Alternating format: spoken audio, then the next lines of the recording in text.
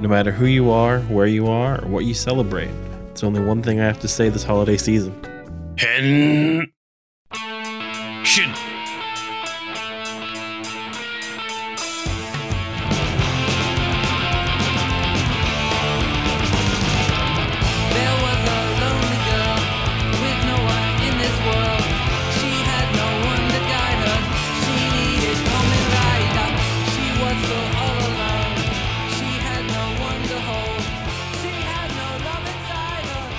It's the most wonderful time of the year here at Kamen Rider for me. The end. And yeah, that's on last week's episode, Kabutoki Senpai said, yeah, like I can't wait for 2020 to be over. And I agree. Exactly. And I'm keeping with me as like Steph, and it's man, this year's kind of sucked all around. Huh. I'm pretty ready for 2019 to be over myself. So I can understand Copacetic's thought process there. Yeah, I'm still waiting for like 2060 to end, honestly. I feel like we're all there. And Yeah. we'll get through this 2016 through 2021 space of time together. Yeah, hopefully by 2024, but that's maybe a little too optimistic. Yeah, let's not get crazy now. Our next episode would technically be released after the year turns over, but or would it be? It might hit right on New Year's Eve actually, but let's pretend this is the end. It's also the holiday season. I've talked a lot to people. It's weird. It's like I'm talking about a theme, but also there's not always like a ton to talk about. Like I just like do the non-religious like Christmas. I like to give gifts, but there's like not like a ton. Because I know like you're not like a big like a holiday person, Steph. Mm-hmm. Very true. Is there like a not this like season like holiday that you're like really big on though, or? I guess as far as like regular holidays go, I'm really big on like Thanksgiving and Halloween. Aside from that, what I'm really looking forward to this year is one of our cousins and her fiance have decided that they're going to get married Saturday, as a matter of fact, a couple of days from now. So I'm pretty stoked about that. I could really take or leave Christmas for the most part, but I'm excited that we have an additional thing to get together with everybody else for. Yeah, no, that's good. I'm always like so weird about the holidays because like I don't have my family in my life. Like I like right. I always like remember that scene in like Kill Bill Volume 2 where like Uma Thurman has like nobody on her side of the wedding, and like this probably is like, oh wow, that's kind of badass, but it's also kind of like weird, you know? Yeah, and that's something that I definitely love about that set of movies is that they take like a normal human experience and make it into something where you're either like, I'm judging the shit out of that, or I can relate way too hard to that situation. But you actually have one more thing that has just started now, and you have fully started and launched your own show and website for Arcade Militia. Yes, the much talked about process in the works. I think the way that I phrased it to our friends the other day was nobody should have let Jackie and I start a show because we are both the world's worst sufferers of ADHD, and the fact that we're allowed to run around and start podcasts unsupervised tells you everything you need to know about starting a podcast. But we are pretty stoked about it now that we finally got everything off the ground, and we actually just recorded the next episode that's going to come out and are working on editing that now. So stay tuned if you want to listen to it. I like had the Twitter handle for Kamen Rider for me in like April and started the show in like October. So yeah. I know that feeling. Like what happened was I was just like, it's September. I gotta fucking just like start this show. And that's how like it all happened. It's tough to start something. And also like it's like very easy to be like, starting. But once you pop, the fun don't stop. Like you can keep going. Like you have a commitment to yourself and other people. That first step too is the hardest one that you'll ever take. And that's something that I kind of have tried to push along to people the entire journey is like, I've been on a couple of podcasts but starting one yourself, like the actual reality is getting over your own ego. And it isn't really until you do that that you can start actually being a content creator. But then once you kind of like break that seal, it's like all hands on deck. You're ready to do anything and everything that comes your way. So if anyone out there is considering it, highly recommend just jump that first hurdle and you're good. Yeah, I forget what it's called. Feel super bad, but like it's a like model of mastery where like there's like 4 steps. There's being bad at something and not knowing. There's being bad at something and knowing. There's being good at something and trying, and there's being good at something and not trying. And I think a lot of people get stuck in that second step where like, oh wait, I'm going to do something, but it's not going to be as good as I want it to be. Well, yeah, that's doing something, but you'll get there. Yeah, exactly. And once again, like I said, it's having to get over yourself for that very first step. But then once you do, it kind of seems like everything lines itself up after that. Like because you kind of inadvertently put yourself on a type of schedule and you start to have expectations for yourself. So yeah, do that first step and take the plunge. I forget if it's 8 or 10 episodes. Once you reach that mark, you've beaten like 90% of podcasts. Exactly. And then you're ready to move on to the Donkey Kong fight. What has been the topics of like your episode so far? First episode, Jackie was explaining kind of how roguelikes work to me. I wanted to say side scrollers initially because that's how I always viewed roguelikes before. But she explained the difference to me and kind of like how those come to be. And then for our episode that's about to come out, we did a discussion on the difference between Assassin's Creed Odyssey and Assassin's Creed Valhalla, which are the 2 most recent games that franchise released, and kind of just how we embraced those 2 games and how we compared them to each other.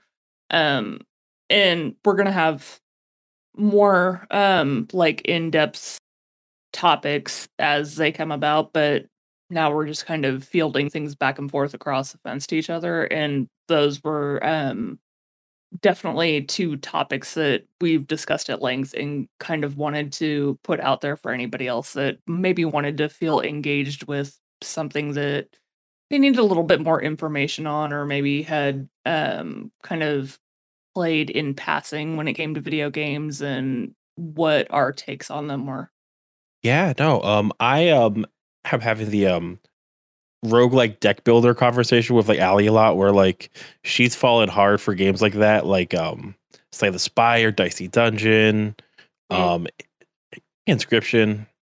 It's a great like genre. I would love like there's like so many great like weird little bits of like knowledge you have to know, but like it's like that's not really fun. Like there's lots of stuff where it's like, oh, like it's just like based on you picking stuff up and like having that conversation with like people and like going through that is like a very like much better way, like a much cooler way to do that, honestly. Yeah, and I think that the reason why it worked for us is because she's very much like a numbers and statistics person. Like she will look at any type of game that you can think of, and her first thought is, how am I min-maxing this? How am I, using all optimal strikes to my absolute advantage? Whereas I'm the type of person that will open up a game and be like, what looks cool? What's gonna make me have the most fun when I'm doing this, even if it is the weakest thing that our character can do? And I think that that's kind of part of the draw, is that anytime you're listening to us talk about these forms of media, you're looking at it from 2 different ways of consuming it. And for her to be a power player and for me to be just more like, oh no, I kind of want to see how many people I can blow up with this. That's where the appeal lies with us, I think. No, yeah, like I all 3 of us played a game that was very open-ended and like, oh, like pick what adjectives you have, and like Jackie was very much like, here are the most effective ones for being good at this. And exactly. Yes, exactly, yeah. If you ever listen to the three of us play a game like that, you have her entire approach to gameplay on lock because she is a very strategic and tactical person, which also makes her a phenomenal GM because she's always thinking a step ahead of you. So she's a great person to talk to about anything gaming related. Let me know if you ever like, oh, and let's explain what a total party wipe is. Cause I'll like absolutely like come in and like be a player there. And like at the end, like she'll just be cackling. Like, and that's, I love that. And yeah, we definitely need to play him for that episode just because she would get a kick out of playing with someone who has a GM's mind like she does. So that would just be the most fun I can imagine. yeah, sounds awesome. Like I am very excited to hear you do more. But this week we are back on some old shit too with 8 more episodes of Kamen Rider Kiva. And these are 8 episodes of TV. I'll tell you, these are 8 solid episodes. We're in Kamen Rider territory. Oh gosh. Yeah. Yeah.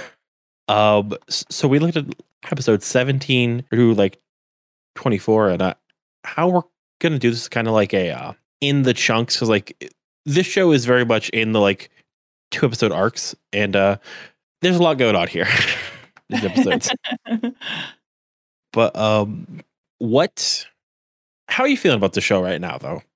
Before we start with this, So when I walked away from, episode 24, which was the last one of our arc for this episode, I was cussing you so hard. I mean, just so hard because I wanted to be able to keep watching because we're at the part of all Kamen Rider shows that you get to where you finally start like having some questions answered. But while you're doing that, some more things kind of arise. So this was a really great point in the show to take a break and talk about it. But on the other hand, there was a part of me that was like, no, I need to know what happens next. This is fucking ridiculous. Like, fix this right now. So yes, very engaging, very much a part of it, very much wanted to keep watching and figure out what happens next. But I'm trying not to pull the whole thing that I did the first time we watched a Kamen Rider series. So I'm keeping myself in check. yeah, like we're halfway through now, which is cool. Like and the show reaches a point where it's like not trying to satisfy the core themes. It's just like trying to do stuff, and it's like established, and like the middleest chunk, like here and like next episode, are to me like my favorite times of like a lot of like Kamen Rider shows, because like they don't have to have the biggest battles or like the like endings, but they also have everybody comfortable and are going to do more interesting stuff with their themes, you know? Yeah, I think you're right, and I think that's kind of what I was trying to describe too. Is I've noticed that this is kind of like standard format for the Kamen Rider shows. Is you spend the first part of the series kind of confused about what's actually going on and just kind of getting attached to the characters, but then there's always this sweet spot like we're in right now where you want this part to keep going because this is where you once again start to try to get answers and start to see everybody's backstory.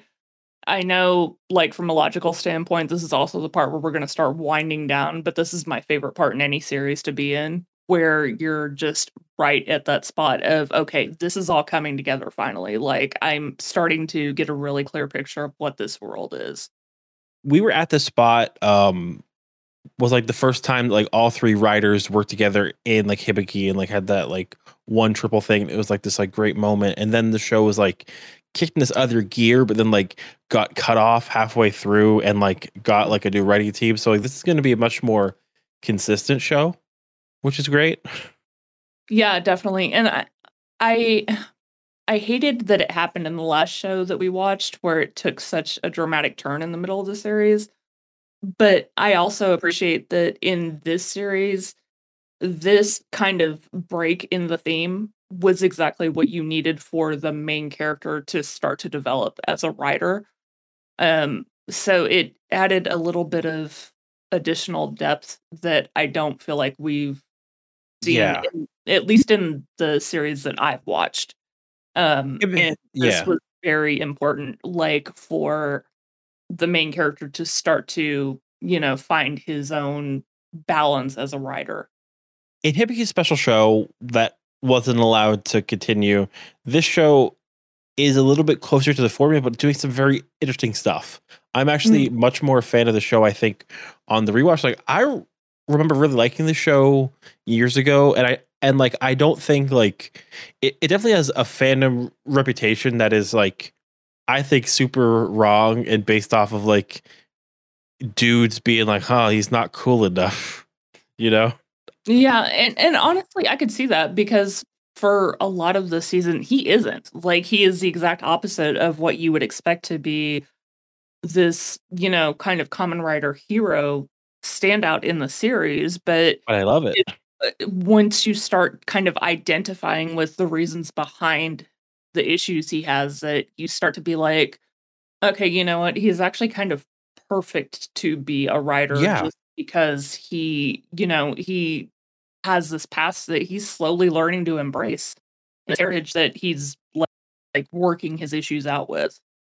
And I think too, it's just like it's like how like the whole like a big point of media criticism in like fandom circles in the past couple years is like people pushing back against like, hey, what do you mean strong female character? Sometimes like you can have a messed up like person, like a person who's weak, a person who's not perfect, a person who's flawed.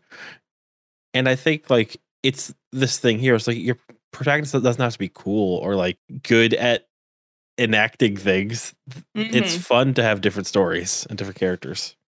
Yeah, for sure, for sure, and he adds a different element because okay, so I'd argue up to this point that there hasn't been a male protagonist that was, like, overly macho, but in this series, he takes it to a different degree of not only not being, like, this really machismo character, but also being one who is deeply sensitive and deeply in his own head in a way that you haven't really seen the heroes do up to this point, and kind of having that journey with him and watching him work out his self-confidence definitely adds, like, some sentimentality to the character he's portraying.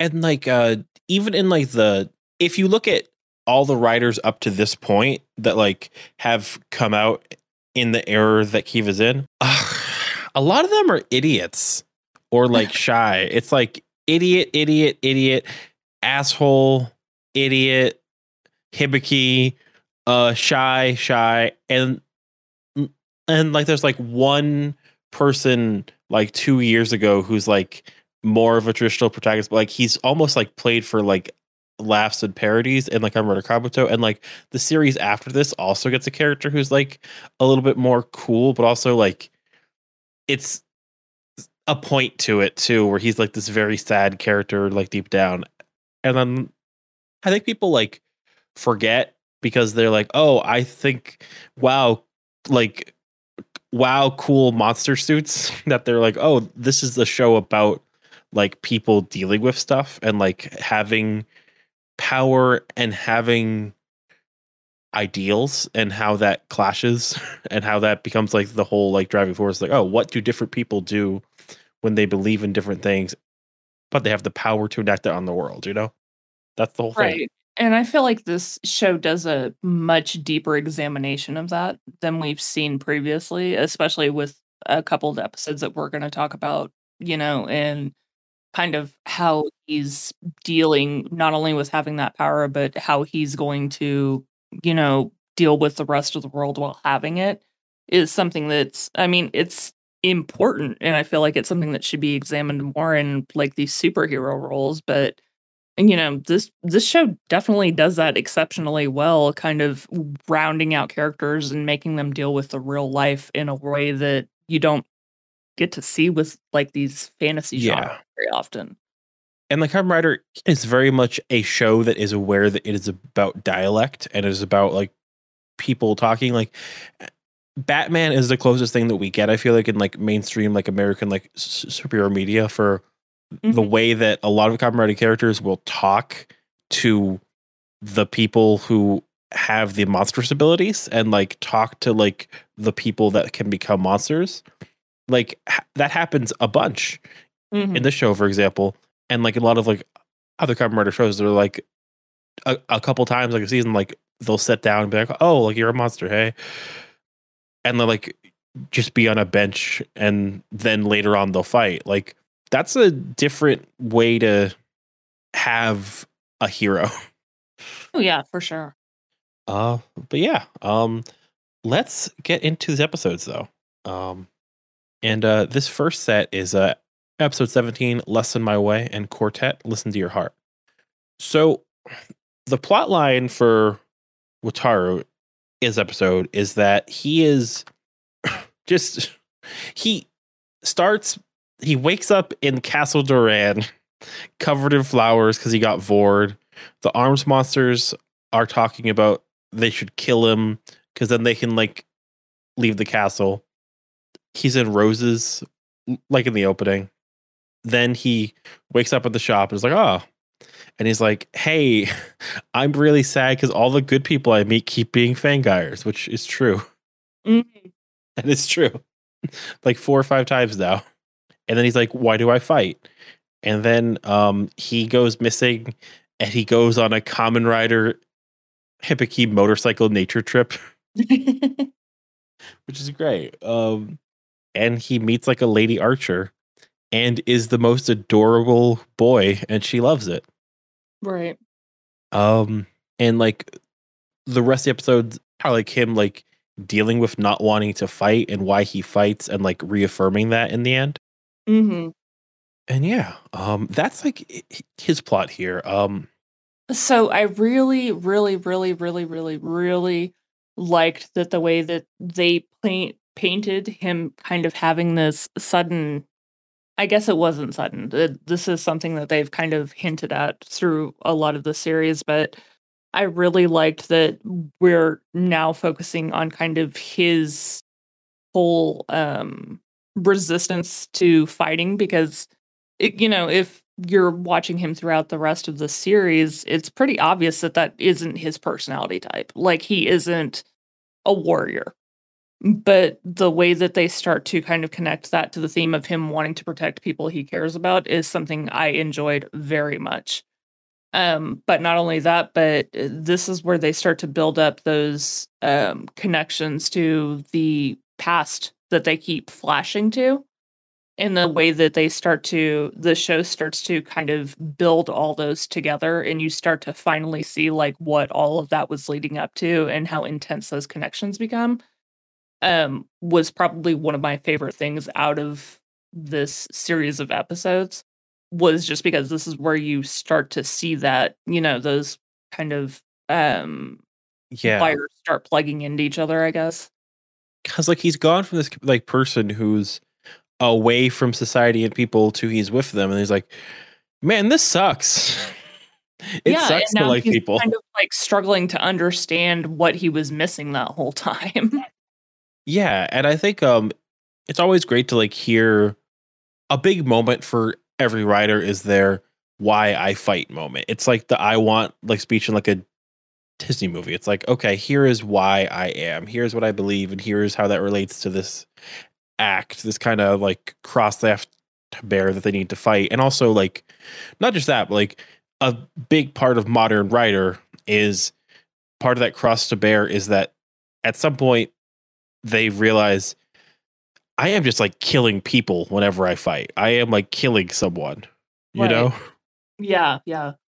And I think what makes it even more interesting for him, though, is once again going back to him kind of having been a sensitive character from the very first episode. There's something in that adds a little bit more depth to his struggle because you feel like it's coming from a very sincere place. Like, because it isn't his name, like, he's not an alpha dude like a lot of the guys that are in this series. So it intentionally so very sincere to have him have that struggle and to do it so openly. And speaking of alphas, let's talk about the plot line that Nago has this episode arc, at least 2 episodes.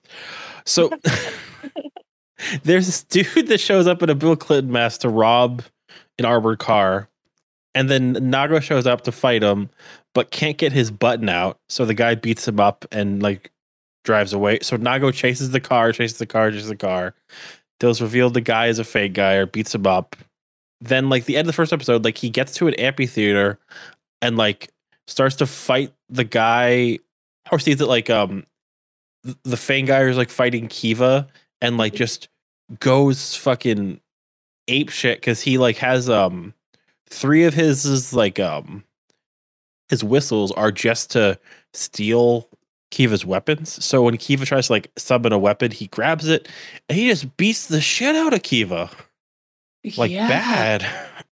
I mean, and kind of like had seen the tension building between them over the course of the series, but I will say that show ending with him just going after Kiva, I was not expecting. Like they'd kind of been playing his character as like this really straight edge D-bag kind of guy from the beginning, but then to just see him go all in and then, not show any kind of remorse over it, just like, yep, that's who I was going for the entire time. Fuck the monster. I wanted Kiva. It was a really intense ending for that particular episode.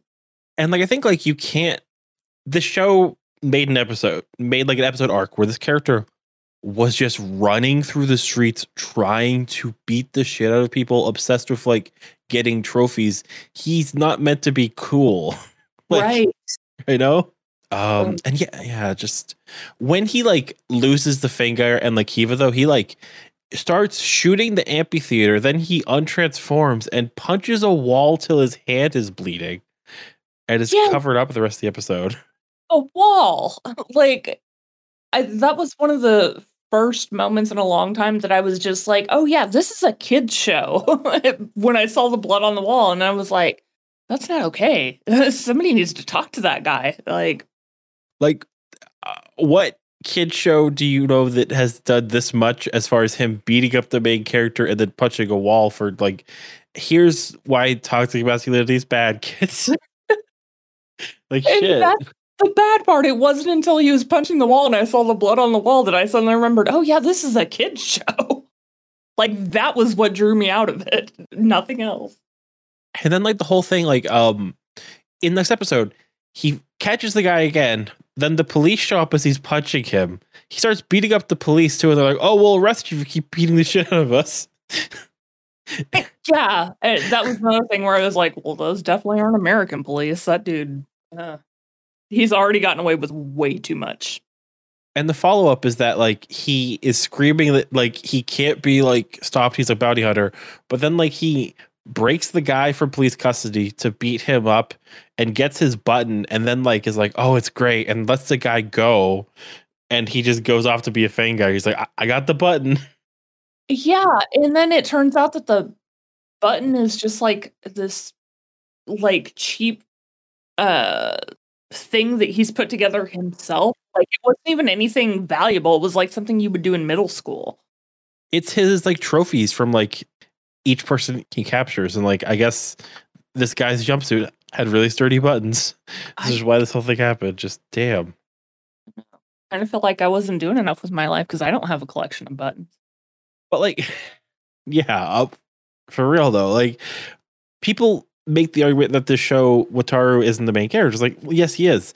Other characters being more actiony does not mean he's not the main character, especially with like this is like the end result of like this character's development up to this point is him like doing all this like weird anger, violence. He's just completely possessed these episodes. Yeah, and I feel like you get that from almost all of the characters except for Wataru, and that's how you could kind of make the argument that he's the main character, is because out of all of them, he's one of the few that's actually still developing. Like when you're talking about the heroes in this series, you're talking about fully formed men who are already in their roles and they already know who they are and what they're representing. Like Wataru is still the one that is still questioning his place and trying to figure out where he fits in the world. So yeah, I don't really feel like there's a valid argument to say that he isn't the main character just for that reason alone. It's not like though that like the other characters like aren't developing. Like you see the character growth happening, but like Wataru is somebody like he's the protagonist, I think, because like he has this apprehension and like seeing all these people who think they have it figured out just fucking mangle it and need to go through bigger change almost is like really well done, I think. Oh, definitely, because it's almost like you're watching Wataru be a very I'll try to fit this together. You're looking at him being a very intelligent and advanced, mature, like high school student, Mhm. and being the first one to figure out that adults are fucking idiots. Like that hard lesson that we all had to learn that adults don't actually have it together. You're kind of watching him process that in real time. And I think that that's what makes him such a relatable hero. Yeah, I really do love the way that he's just so he starts the show so like puppy-eyed for everybody and now he's like kind of like slowly even like there's this point later like where he says he doesn't like think Kiva's that bad and like once again Nago's like how dare you speak up and like he shirks back but differently this time too. He's like kind of like oh I realize that things I believe aren't wrong just because like other people don't believe them kind of thing too. Like he's like starting to gain that confidence, you know? Yeah, I noticed that too, especially in that scene because it there that very was an instance where you kind of expected him just to fall back into his old pattern of like disappearing into the wall. But in this instance, he doesn't. He kind of just takes it on the chin, but he doesn't disappear or slink into himself. Like he stays present for the rest of the conversation. You can just tell that he doesn't outwardly agree with it, even if he isn't willing to publicly disagree. And that might seem like a small development, but when you're someone who is like working past trauma and not really sure how to confront people directly, I mean, he played that perfectly as an actor. Just that feeling of, well, I don't agree with you, but I'm not really willing to get into a thing right now. And he does it in a way that you still don't feel like he was being any way confrontational. He just wasn't quite being a pinata like he had been before. Mm. Um, Another arc that I think is interesting in this episode is the arc for Otoya in the 80s. He basically gets like asked for a family friend of Yuri's. Their child is worried about passing a violin school entrance exam, and she says she'll go on like a date with him, and he's just like very much like, okay, I'll teach this not nose brat. Like I'll just like whatever. Mhm. And he meets this girl like mommy who is just like very upset like about this all and like he's like super real with her like oh it's clear like you don't have talent like I will say that for this, spread of episodes that we watched, I already had kind of had a soft spot for Toyo just because, I mean, how can you not? He has one of those personalities, like, all of us have known someone like him. He's just one of those people that will draw you into him whether you like it or not. But I liked the fact that they started to give that character so much more depth, and especially in this set of episodes, you can see kind of what he's been hiding from people all along, and that's just how wise he is, but he does everything so flamboyantly that you don't know to take him seriously almost until it's too late. And this is yeah like I can't remember if it's 17 or 18 where you really start to see that with how he's developing this relationship with this child that he's taken on. It kind of looks like the entire time that he's blowing off that responsibility and then like in the end it all comes together like he was trying to teach her a lesson in the best way he knew how to. So I very much enjoyed just even in these couple of episodes how much his character got fleshed out. and I just like love the honesty of like oh you don't care about this like this is not something that's like his like supernatural trait is that he like understands violin deeply and all the emotions. He's like, oh, like no talent isn't even like a knock on her skills. It's more like, oh, you like literally, this is not Like, yeah, the you right don't. aura. This isn't your thing, and I think that's why he's so fun because he can say something like that so bluntly, but then you also are able to very easily get the impression that he doesn't care. He's not judging you for it. He's literally just telling you what he sees, and what he sees is you don't care about the fucking violin.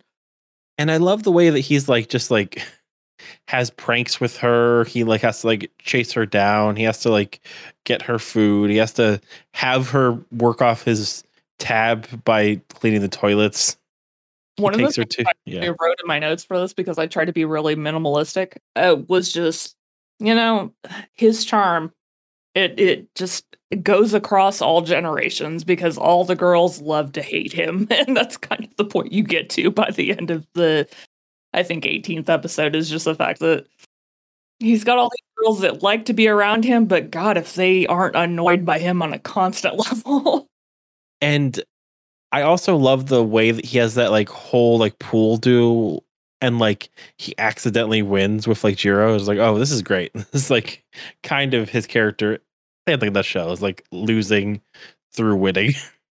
Yeah, and then panning it to be like something he did on purpose. Like, to me, especially against the someone who was playing just such an alpha character as Jiro, just them having those scenes together was such a delight to see.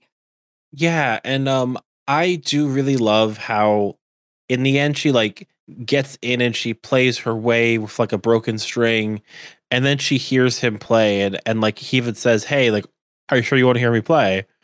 And she does. She's like, "Oh, wow. I don't love this. Right. I don't care about this." And it's such a beautiful moment. Mhm. Yeah, I loved the way they did that because obviously that could have been something that the writers played off in a very cheap way. Like her just, they were out for ice cream and she's like, yeah, you know what? Violin, not so much for me. But the way that they did it to still focus him as a character that had this very particular skill set in this very particular value, and him warning her without warning her off, that was just, it was so well written and so well played. Like, the entire thing was just a joy to watch. He gave her the respect that she needed to like Exact actually be herself. Yeah, especially after, like, almost putting her down the entire time, like, "You can't do this. You're not gonna be able to do this if you don't care about it," and this, that, and the other, and to kind of see that culminate and see why he had been talking to her that way and the place of understanding he was coming from was so much fun to see a storyline play out that way. And she connects the two timelines because like 22 years later, she's an Olympic archer and like she's the one who like meets Wataru and is like, what's this like puppy with a shirt that says stupid on it who's like doesn't know what archery is? Yeah, and the way that they not only tell that story, but the fact that his friends are calling her grandma the entire time, I could not stop laughing at that. It was so much fun. I loved the whole interaction with that couple of shows right there. And I love how like his becoming a stronger person, he's still like SpongeBob, like can't lift up like a like bear bar basically at the weights. Like he's like, oh no, it's gonna happen. It's falling down on me. Yeah, and his belt beating him up every time he's in the bathtub, like, that's hilarious to me because not only do you have like the, excuse me, him interacting as a very real person, but him like not being afraid to be vulnerable. That's just such a great thing for a hero to play off of. Mm. And one other small thing here is that Kivat is sick here, so the episodes actually end with like all three of the arms monsters like becoming like a fusion form, and that's how like he like fights the like Fingar in the end. It's called like Dobaki form. It's like the first syllable of one form, the like second syllable, and like all that. And yeah, it's fun. I think that this might be the only time we see it. Honestly, it's like a one time thing, probably. Yeah, but I mean, didn't make it any less fun to see. Yeah. And I also love how it ends with like he basically says, I wonder who told her my dad's advice. And then like it zooms in a picture of his dad. Yeah, yeah, that was kinda weird that he didn't put that together, like, this is the exact same thing that you have heard in the past, like, how's this not clicking for you that this is maybe met someone who was exposed to him at some time in the past. Yeah, but I really liked th- this arc. It might have been my favorite out of the four, but Yeah, I could see that for sure. Okay, so after that, episode 19, my favorite word to come out of the series so far, Cuvanxious. I yeah. not only the whole thing with Rook in that storyline, but then we also get introduced to Queen Maya, who BT Dubs favorite monster ever. I don't care who else they introduce. I'm in love. She's So very attractive. Yes. well, not only that, but I have been pretty honest about the fact that I love a woman who can kick my ass, and she very clearly can. So between that and the fact that she plays a great foil to all the kind of ridiculous monsters we've had up to this point. Um, I would have to say that probably these two episodes Jesus Christ, that was a very bad mix of words. Episodes 19 and 20 are probably my favorite two out of this set, just because of that and the fact that we start to once again get a deeper dive into characters' backstories, which is also super fun while introducing a new character. Yeah. This episode 19, Fusion, Aura Storm. Episode 20, Nocturne, the Lovely Messiah. So, what kind of character arcs could we have here? I feel like this is where we start to see that even within the Fingery world, there are rules and regulations that, uh, people, monsters are expected to follow. So that's pretty interesting because I don't know about anyone else, but for me, I assume that when you're dealing with a kind of like monster realm, you're dealing with like the Wild West. So to see that there is like structure and hierarchy within this world was a Mhm. very interesting take on, how they operate. But not only that, we're starting now, even with the heroes, to start to dig in more to what's going on in their lives and kind of what their motivations are. Um, which is something that overarches with all of the episodes we watched. But once again, just getting to see those things on a deeper level is so much fun. Because right now, before this, what we had was there's the Checkmate 4 and they lead the Fangire.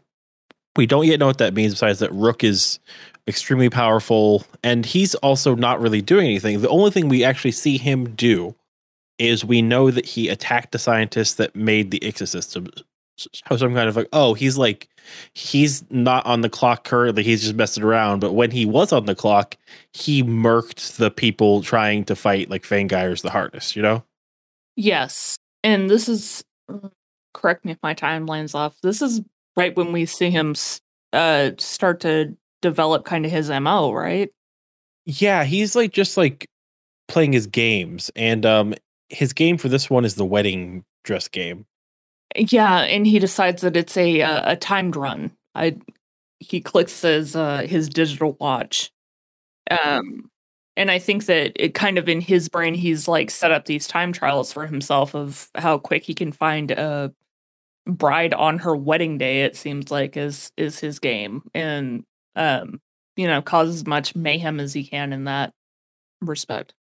Yeah, the fun arc here is that this episode starts with like um Wataru is like getting snails to make a Vardis, and a bunch of like boys show up and are like, yeah, we're gonna beat the crap out of you, ghost boy. Oh, that's right. That's when we start with the possession, also, isn't it? And like Kengo saves him and like at the like restaurant, like Kengo and Megumi and then also Nago are like, let's all go to a like psychic. And that's where like they ask who's Kiva, and the psychic just says Kiva has anxiety, and then Wataru passes out. Exactly. It's like, oh no, my secret. That's that's where I got that from. That Kiva anxiety. Yes. And he's being possessed by the spirit of Otoya this whole time as well. It's like, oh, this is fun. What do you think about his mannerisms when he was being Otoya? I loved the how much the actor was able to engage with Otoyo's flamboyancy. Like, that was something that kind of pulled me out of the fantasy aspects of the show in a good way, because it made me be like, okay, this dude that's playing Wataru, he's got some range, because he's also very much pulling off this like impression of his dad within the show, and doing it in a way that like you can literally tell when he is being Wataru and when he's being Otoya, and that is phenomenal. But I also loved like how much confidence it gave him while he was fighting, because he was possessed by this spirit that I don't want to say doesn't care, because it's not that he doesn't, but was much less concerned with like all the outside elements of life. So he was able to get the battle done and then get it over with, because that isn't what he cares about. And I kind of spent the time after that hoping that some of those aspects of his dad kind of stuck to him, because it made him a much more confident fighter as well as anything else. Not just kind of how he dealt with women, but kind of how he dealt with his relationships in general. So, like, let's talk about Wataru, even as he's being possessed, as the arc of Wataru, because there's another arc going on in the 80s. But so, like, he like immediately like flirts with Megumi, and then like later on is like getting groceries with like Shizuka, and like when the boys show up, like he beats the crap out of them, and then like he just like says too young for him. Yeah. And like it's like, oh, like he laughed hysterically. I couldn't help it. The first thing he actually does is he looks in her bag, sees apples, then looks at her and says, "Sorry, baby, in 10 years," that like takes an apple. And like, yeah, that's how you make a likable asshole. Well, not only was that funny just because it was so out of character for Wataru and you know, the actor and kind of how he's played this character the entire time, but her reaction to him and how she plays out that whole scene was gold. I mean, it was absolute fucking gold. She looks at him and she reacts to him like he is a completely different person. I can't imagine having to do that on set, but I can't imagine it's easy either. And just for her to play off of that as well as she did, that just, you forget that you're dealing with actors when you deal with situations like that, because they both played it so perfectly. Like, I had to remind myself that I was watching a show where there were people that were actually having to act this out, because it just felt so natural. Like, the whole set of scenes was just this run up into each other that was played so well by everybody that was involved. It was such a fun set of scenes to watch, especially all played off of each other. I think too, like, I just love how he navigates the modern world. Like, he like immediately goes to like a maid cafe and is like, okay, I'll get fed. This is perfect. This is great. This is what I want.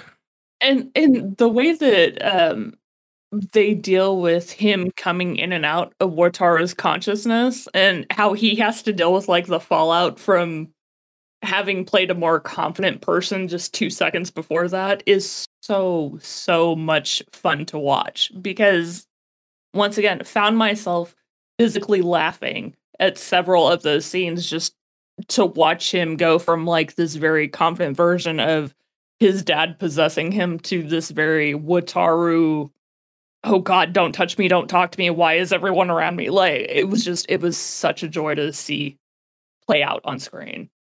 So I actually have to have a very important update to connect more Kamen Rider to the live action Sailor Moon. Oh God, please share. So, in live action Sailor Moon, know how like so I have not reached this character, but the actor for Shizuka a year or two earlier plays plays the live action Sailor Moon's daughter character. Oh my goodness. So one more connection to the whole there.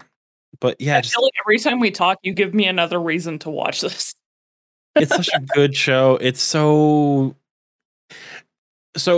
you will see the budget in Kamen Rider after you watch Pretty Guard Sailor Moon, but it's great. Like they have like Luna the cat is played by like a plush, and half the time it's just like very clear puppeting. Nice.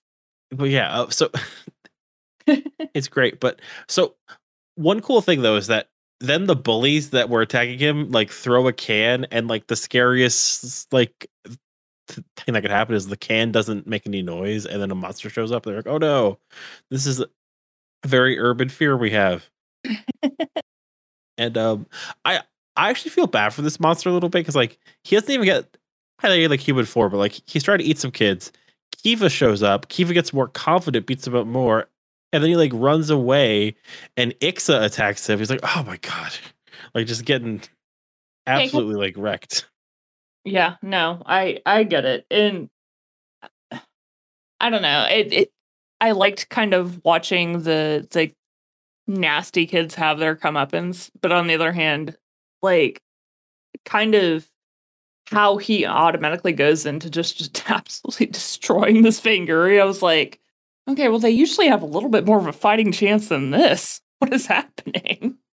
Yeah, this guy has a bad day. I feel like he's just like, okay, and like there's a point like later he's like, oh, like a lot of my friends have been killed by Ixa. Show up and like fight. He's like, oh, this is kind of a more honorable way to do it. Yeah, and I think that also does a really good job of kind of setting up the difference between him and Nago, because you're dealing with one writer who is all about like purification and creating this utopia, and then you're playing that against a writer who is just saying, look, just let everybody be cool. I literally don't want to deal with anyone unless they're hurting my friends. So I mean, we have a lot of good parallels set up, I feel like, with Nago's character, but that's another good one that's kind of maybe a little bit lower key, is just kind of showing what their priorities are when they fight. We should actually talk about the arc that goes through for like Yuri and for Megumi though, because like Mhm. um so in the 80s, Yuri Otoya has a fake autograph from this like idol group that like Jiro likes and steals like the Ixa knuckle and then gives it to Yuri. Yeah. And that scene's great. Like I love that scene. It's like the owner's there and it's like, oh, like a real autograph, and then like in the Until they corner it pull the says, trigger, yeah. yeah. But she is just wrapped in fear when it's time to transform. Mhm. Um, and the same thing happens with Megumi, where she can't transform into Ixa, and like she has like a psychosomatic like foot injury where like she can't use her foot. Like, Her leg quits working. yeah. Yeah.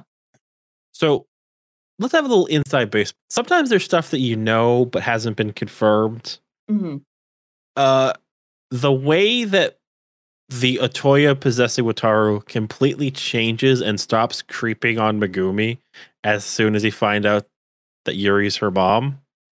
We already knew, but yeah, right. I think that that's kind of a bit of foreshadowing on the writer's part, because you don't know at that time that, by the time you get to the end of the episodes that we're watching, there's a development in that area. So you're like, if you don't know that, you're very much in real time watching him be like, oh, okay. So in my timeline, yes, I did pursue this woman relentlessly, but now that I'm looking at like a product of her history, absolutely fucking not. Like playing around with that. also like he gives her this guidance, spends this time with her, teaching her.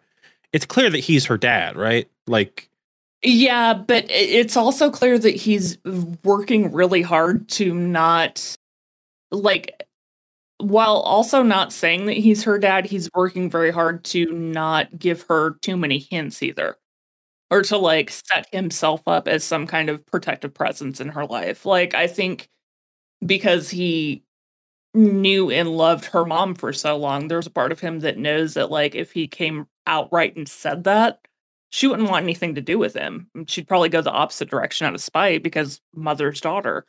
But I feel like the way that he plays it was just completely perfect for not only his character, but kind of how she reacts to situations, was just really well done because he lets her figure out things for herself while kind of looking after her, and I think that's kind of how her personality is.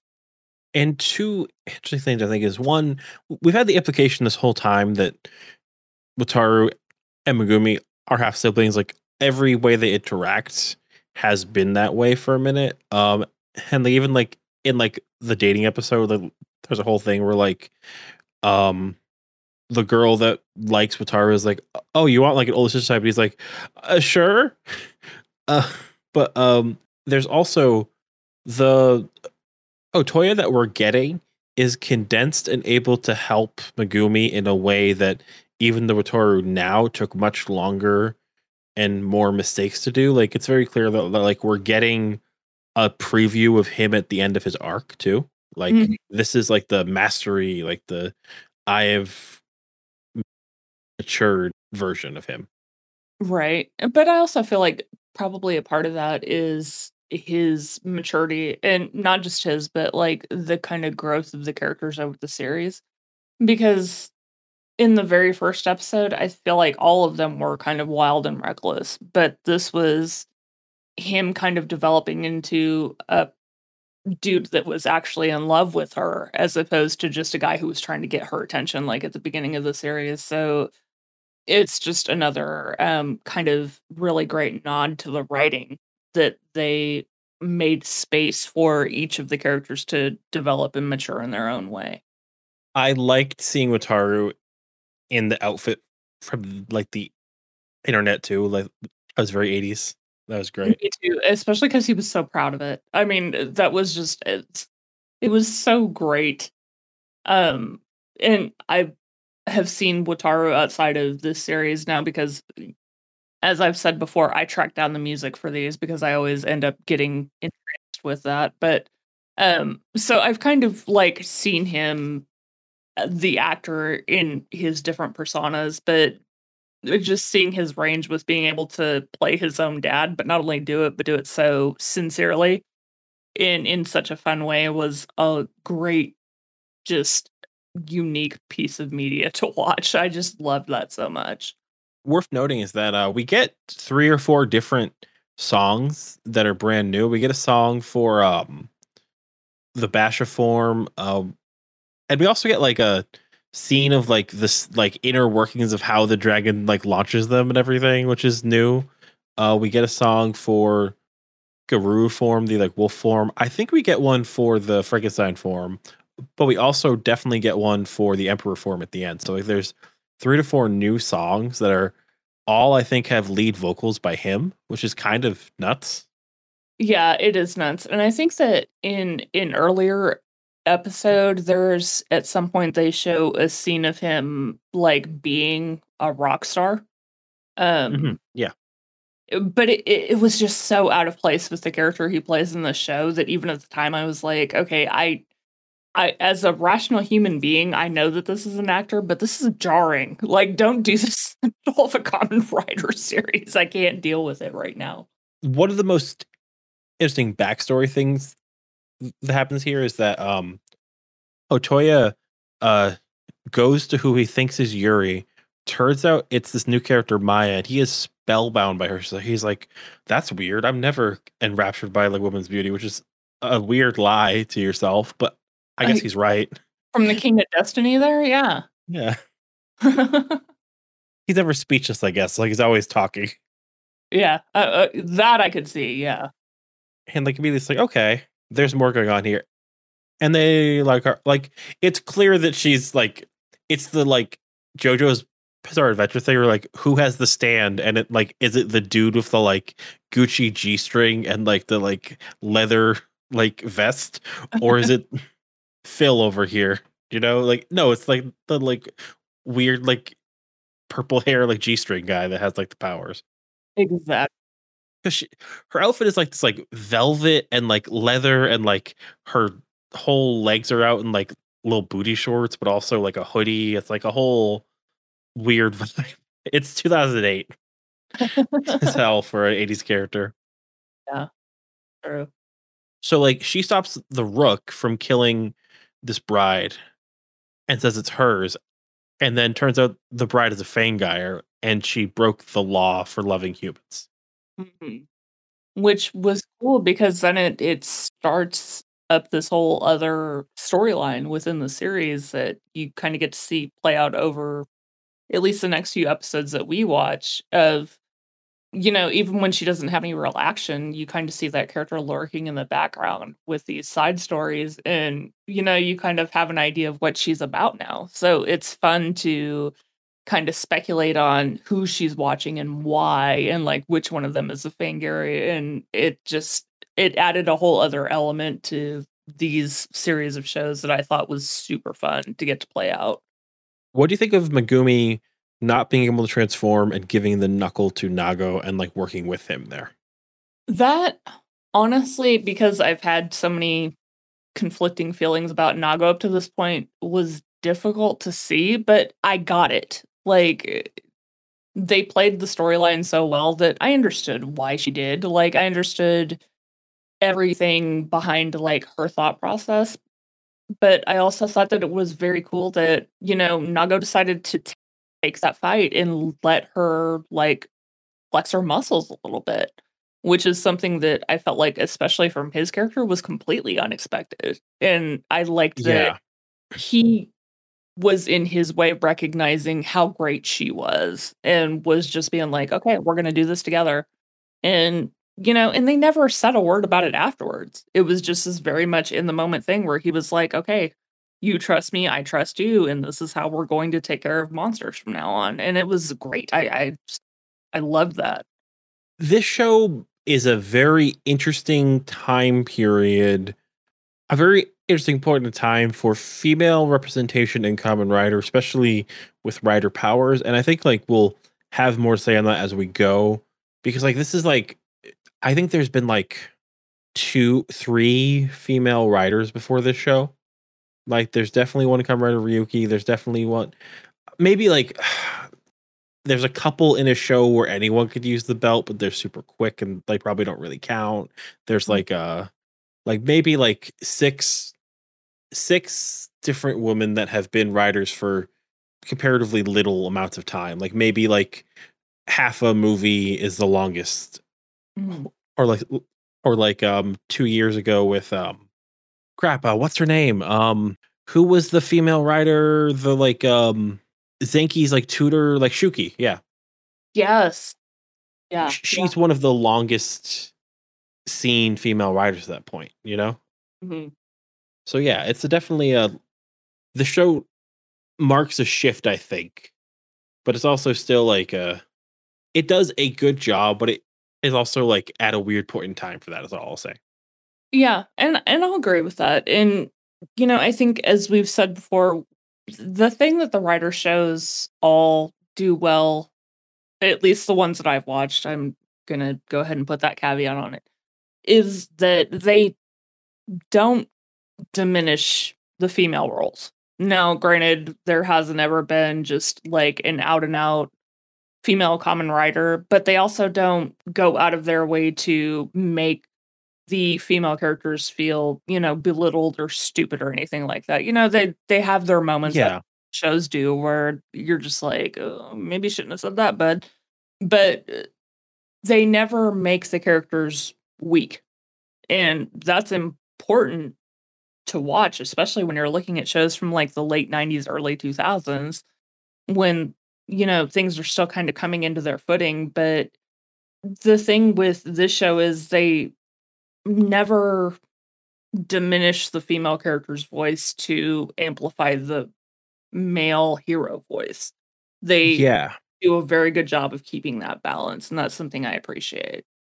And even when they are not action characters, not part of maybe like the plot, like the capital P plot saving the world, there's a Mhm. lot of them and they're part of the like stuff going on. Like as important as like people talking are, they are still like around and part of conversations, you know? Yeah, and not only that, but I think that one thing that this show does well is that they use those strong female character voices to kind of poke fun at the more machismo aspects of, like, the writers. And you can see that probably with no one better than, with, Nago? Yeah. Yeah, and because he takes himself so seriously, but, you start to get to the point in the series, like, where we're at now, where almost every female that's around him is, like, poking at him. Like, Yeah. "Yeah, time to come out of your shell, like, we get it, this is your thing, you're the tough perfectionist guy, but, you're only 22, quit living like you're 80. It's time to come out and rejoin civilization." So it's nice to see how all of those aspects play off of each other. Mm. There's one more little thing, but there's this point where Otoya that's possessing Wataru is talking to Kivat and says, "Oh, are you Kivat the second son?" Mhm. And that's great because if you said, "Oh, are you Kivat's son?" Oh, like, are you Kivat? That's not as cool as just saying, "Oh, like, are you Kivat the second son?" Like, that's just a very deft way to say something like that. Be like, "Oh, like, you knew my dad, the second Kivat?" Like, that's just like a very deft way to do it. Yeah, for sure, and that's another thing that I really liked about this set of shows was just the fact that even like I said, as it was answering questions, it was bringing up some new ones. Like, with that, you were just like, "Wait, what? Who's this? Okay, rewind. Give me more of the story here." It's one of those things that is eventually going to play out over time, but on the other hand, you're just like, "Okay, but we're answering questions now. Tell me all the things." Yeah, and I'm glad the show has the comfortability to set something up because we just watched a show that got the whole fucking like rug ripped from it. So I'm glad the show is able to say in episode 22, "Hey, like I do your dad, Kivat the second." That's nice. It is, yeah, and to not have you having warned me that we're about to change entire production styles and I'm not gonna recognize my new favorite series anymore. That's always a nice thing to hear. Yeah, that doesn't happen much. It just happened that one time. Yeah. Figured that one time would be heartbreaking for me, but, what can you do? What we could do is talk about the next episodes. We 21 Rhapsody, the Fate 22 Overture, Fateful Intersection. A lot of fate going on in this show about people. It is, and I'll be honest, I probably don't have as many notes written about these last 4 episodes as I should because I had become so engrossed in them by that point that I was literally just writing down, like, 1 word for each episode because I was just like, "Don't really wanna pay that much attention to my notes, I wanna watch the show now." So No, these are very deep in the character stuff here because like last episode Yuri has a moment where she just like leans on Otoya after realizing that like she's not sure of herself as much as she thinks, has to like reconsider what she wants to do as far as her mom's killer and stuff. And here we see them having dinner at like a ramen stand and like she's laughing at his jokes and then like Jiro's looking on really mad with the boys because like his two friends were like, "Hey, what's up? Foster Isn't girl. that your girl?" Yeah. Uh, and then it's clear like feelings are actually starting to like develop now, and like I like that because like it's not like he won her over. It's also like he's definitely improved as a person, and like a lot of the weird stuff he was doing, he's doing less. Not Mhm. all the way.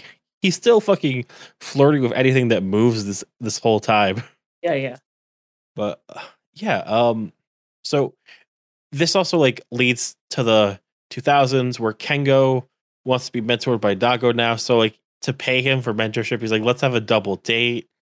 And there's also like a double date happening because like Jiro's whole strategy is like, I can't, she can't be with Otoya if I give her a ring. Oh, yeah. Yeah. Yeah. And then like, so my logic here is he asks Shima for permission. He must have been her guardian when like in middle school, like 14 or 15, her mom died in those couple of years. But either way, I was like, why should he give permission? He's her boss. And I was like, oh, like maybe he was her guardian for a little bit, you know? That's what I thought.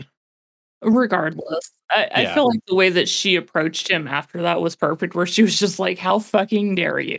Like, you do not have ownership over me." Um, this the way that they played out this quote unquote love triangle between them was phenomenal. It really was because you had this main character Yuri who genuinely cares for both of these guys. Like for whatever reason, they have both like formed attachments to her and her to them, whether she realized it or not.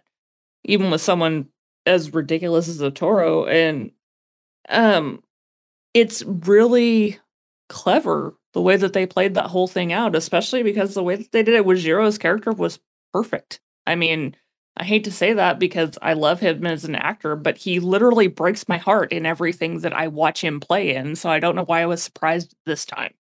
I will get to this scene that ends this like whole like episodes like later, but I do really love the way that he plays his hurt overall in this and his like Yeah.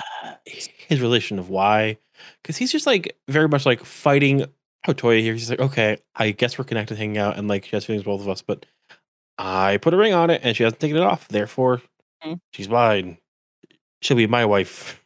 I think that that's why it was so fun too, though, because when you have characters that are as different as Jiro and Otoyo are, the writers really could have just made that into some kind of like machismo bloodbath, but they didn't. I mean, they very much played it along the veins of, this is in the end still, a children's show. So they're just going to pick at each other for a long time before anything really happens. They're just going to keep, trading these barbs and like punching each other under the table and stuff like that. It's also so much more realistic. Exactly. But they're going to do it like also in front of the ladies so that they also show like, that they're the alpha or whatever the situation is. But it was just so freaking entertaining to watch. Like, even I was like, I don't know. I kind of would like to be Yuri in this moment, just for a minute, just to kind of experience having these two very large personalities fighting over me. That's just it. It was so much fun to play out. I love everything about like that version too, where like so Ricky's there in his like mesh shirt, Frankenstein man, and like he wants nothing but food. He tells his date, "You'll bear my descendants." She's like, "Ew," and then like he like goes to find her, and like she says, "What?" Then he eats her, and then he comes back, and they're like, "Oh, what happened to her?" He's like, "Oh, I ate her," and they're like, "Oh," they're like, "Cool." Like what? That was my favorite part of the whole series was them going on the first date. All right, I was like, okay, goddamn, that was not a little kid's joke, and I appreciate it. And like how Toya meets this girl from his kindergarten and is like, "Oh yeah, like you probably do this. Let's get married." And she like plays him the whole time too, like, "Yeah, like my brother needs money for this." And he happily goes to do it though. I mean, that kind of shows you everything that you need to know about his personality. He's silly and goofy and will go out of his way to get attention, but when he likes someone, he really will bend over backwards for him. So I think that this storyline was very fun to show, like, that is his very human side. While he'll joke and make all the worst pickup lines in the world, he's also still going to be like that friend that you can count on. And I think that was important to show, like, in his character development. I do love how in this show and in like other shows like too, like they'll do the thing where like there will be characters who like are ostensibly doing well monetarily because like both Otoyo and like Wataru have a house, but like they also are like, oh, the only way I could make any money to give you is to work a job. It's like, okay, like you're at like this weird like level of everything, all my fashion, my food, and my housing is paid for, but I have zero money for plot reasons, you know? Well, not only that, but also like in every single one of these series, you're hearing that from people who are literally at a cafe every day. And I'm like, they're always telling us millennials that if we quit eating the avocado toast, we could afford housing. Why is this not carrying over to these shows? Like, quit eating your avocado toast at your tea shop and go out and make a real living, and maybe you won't have to be a writer or whatever. I don't know. I don't know. I Oh yeah, arching theme is there. it's just like very funny how it's like, oh yeah, this person is living comfortably. However, if they ever need to have any money, they're gonna work at a construction site for 2 days. Either that or just, pick up a job at your cafe because that seems to be the other big trope. Oh, if you need some place to work, I could, stand to have somebody here giving out coffee twice a day, and that'll be enough to pay all your bills somehow. To be fair, I've never been a hot boy in the 80s in Japan, and I think maybe that's just a really easy way to get hired at a cafe. That's true. I think we missed our calling. After this, let's go be hot boys in Japan in the 80s. I figured it out. I solved it. Regardless, I also like the 2000s Mm. date too, because it's just like there's just like one woman there. It's like, oh Nago, you're so cool, and like follows him the next day. Is like, oh, like you're so cool and manly. Painful it is to like someone after you've only met them once. And of course, like the most realistic thing is the shy, cute one immediately gets like, there's like some woman there. It's just like, yeah, I gotcha. This one's mine. Oh, It spilled the apricot ice cream all over me. That's it. I can't live without her. and of course, there's like Bio too, where it's like, oh, ah, she's like, she's very clearly like the cute waitress and everything. I was like, oh yeah, she's the real one here. Yeah, she's the what's that? She's all that back in the early 2000s, late 90s. Just take off her glasses and she's perfect now. She's a prom queen. I did. I was totally like super hurt though when Kengo says that he likes her and they go on the date and it doesn't work out. But then she's at the cafe and like there's this point where like he comes in to see that like Wataru also likes her. I was like, oh, it's fine, bro. And he just looks so sad. It's like, aw, you're being a good friend, but also that sucks. It does suck, but I feel like that's the thing with Gengo and Murtaro though, is the fact that I don't know, like as big of a meathead as Kengo is, I feel like he kind of gets when people genuinely care about him. And he understands like that's the kind of person Wataru is. And I think that that's like, even if they don't acknowledge it directly, part of why his character was so willing to back off was just because he was like, oh, well, this is my bro, and my bro hasn't left the house in a year, and my bro likes this sis, so I'm gonna totally let that happen. Like, it kind of shows as big of a bonehead as he is, he kind of gets it in a way that not a lot of characters do. So I appreciated that about him, just the fact that they finally allowed him to have some depth. What I do want to mention though is that Mio is another Rider alumni. Of course. No, what else was she in? She was in my favorite show, Kamen Rider 555 Fies, from about 5 years earlier.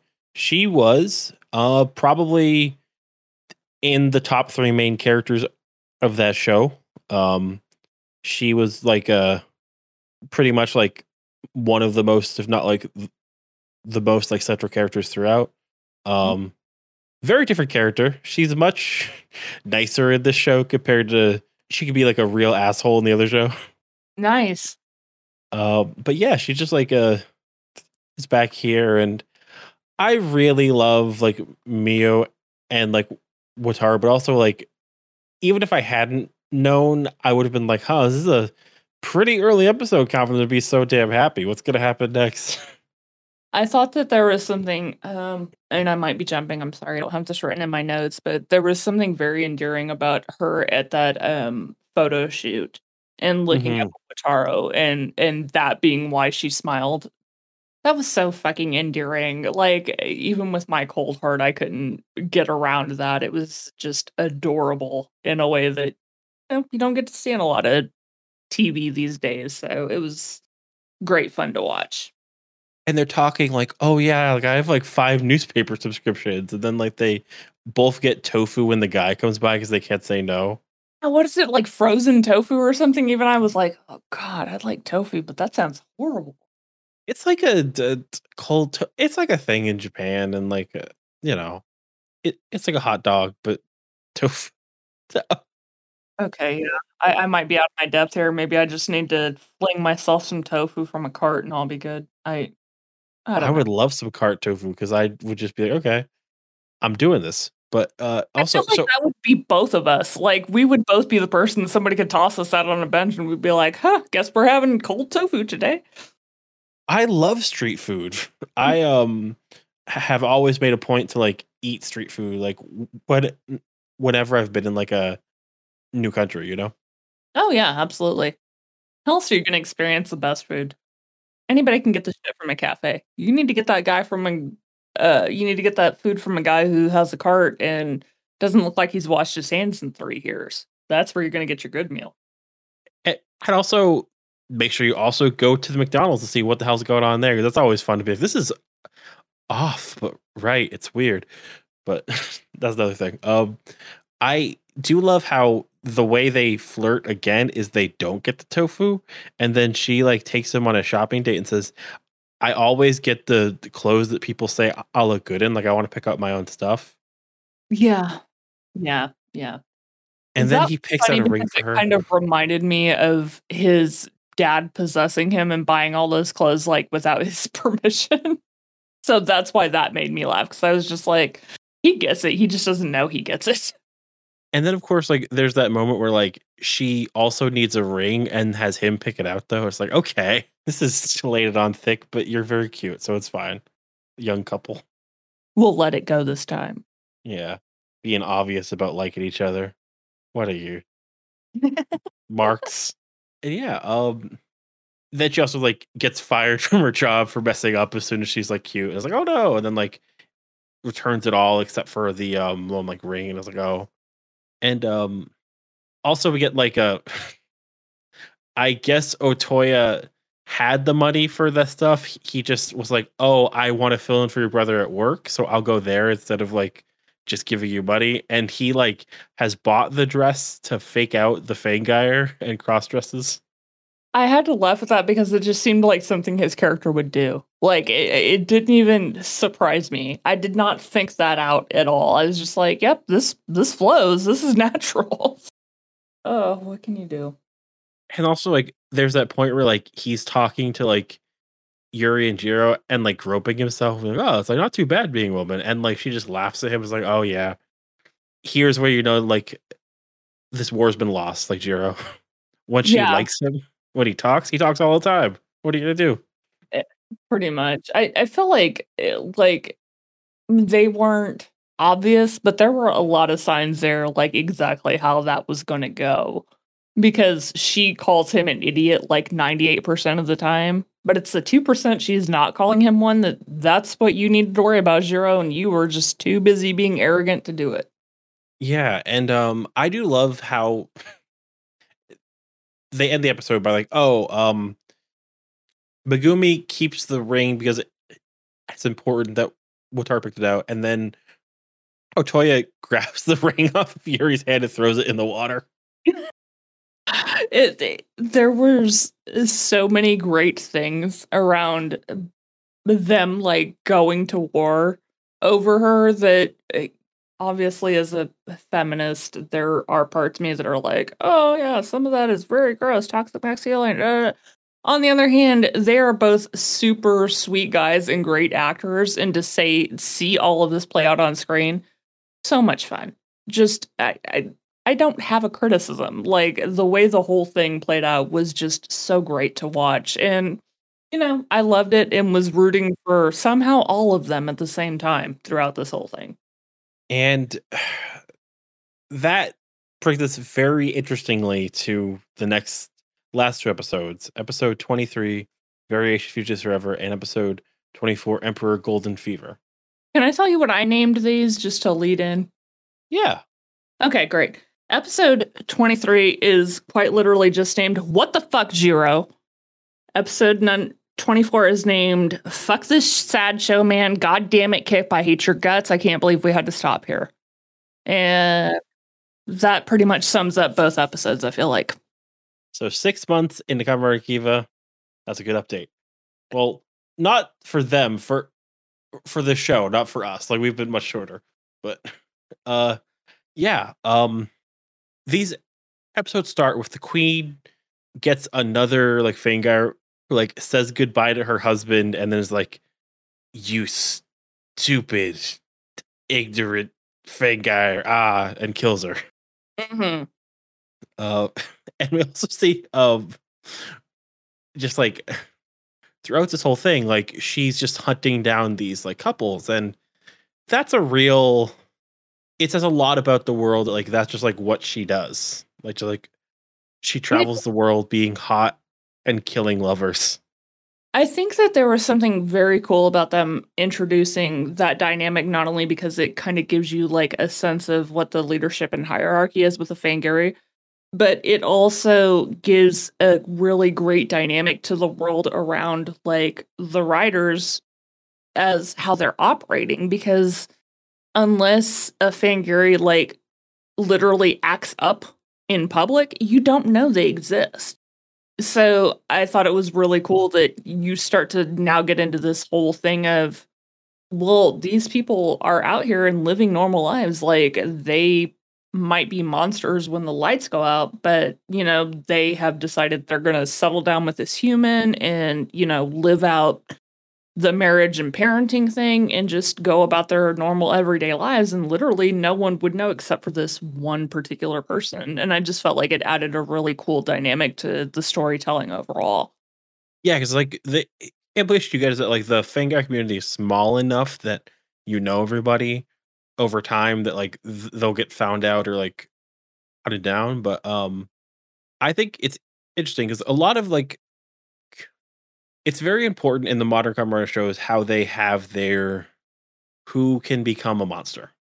Mhm. And it's very interesting here that they didn't pick people becoming monsters. They pick people who have that intrinsic trait and then make them all kinds of like people with anxiety, people that are sad, like business owners that like are like being like predatory. Like there's so much that they're saying too about like how Wataru is like this like herbivore male, this dude who's like not romantically or like business wise like aggressive, and also like how these monsters are all just like people who are like in this archetype. They're very human. Like their motivations have all basically been like something or someone that they care about.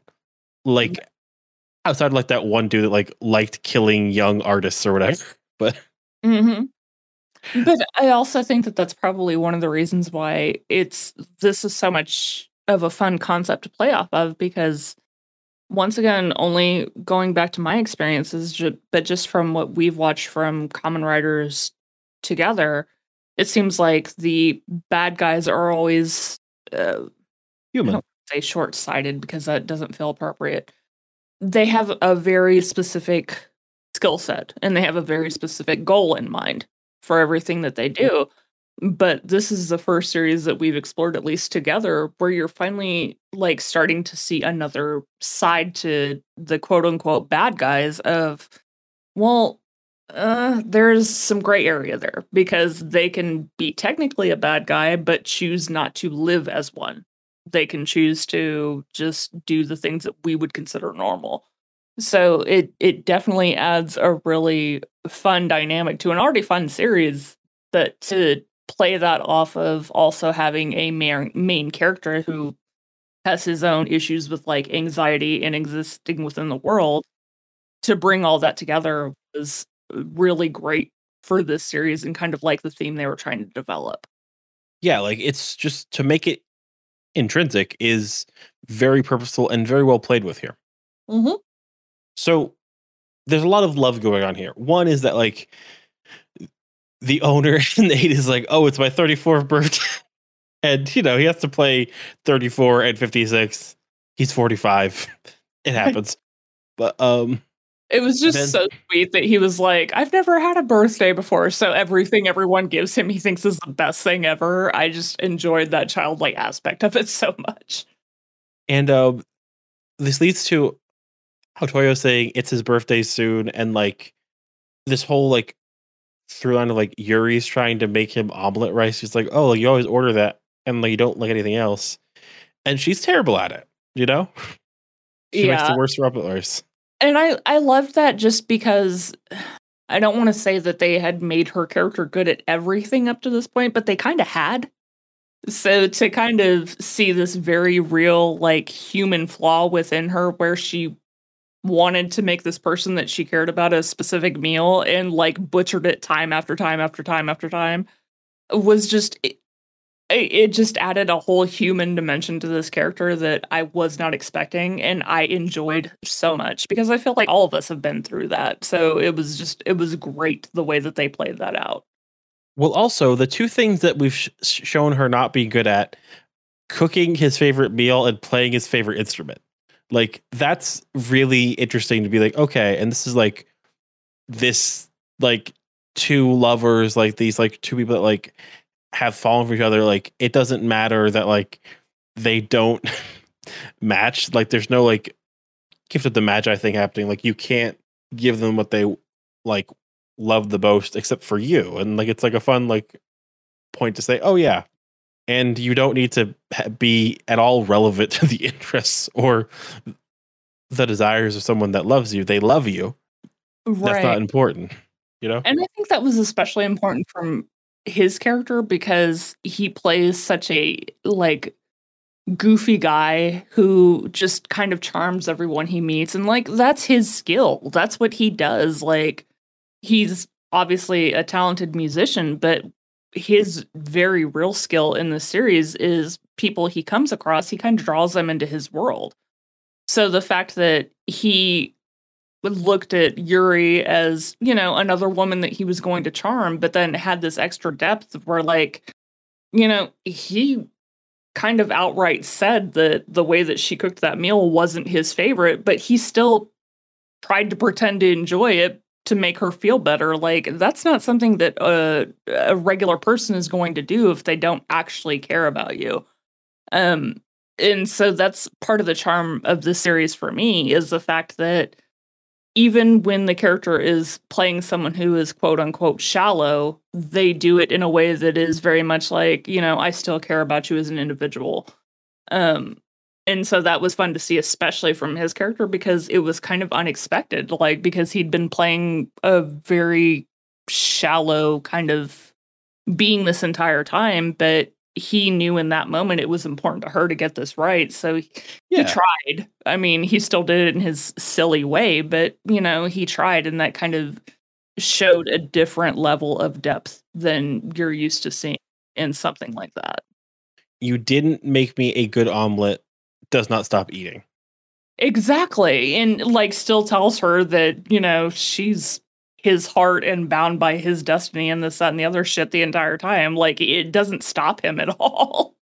And I think too, like, he's constantly like loving people, trying to like get with them, but also like he does make a point that it is like different with Yuri where like he had some read on her or something. Like, I'm not sure. Like maybe he just like truly believes that, or like he's like, or he's just like plot. They instantly fell in love because true love, whatever. But I do like how like he hasn't stopped. He's like, well, Yuri's not into me, so I might as well like make out with my kindergarten crush or whatever. Like, he didn't stop being himself, and he's not even that badly embarrassed, even when she does start to like him. Yeah, I think that's another fun thing about his character too, though, is I kind of felt like that whole thing was done because there was a part of him that knew it would bother her because he always like had this very real belief that they were meant to be together.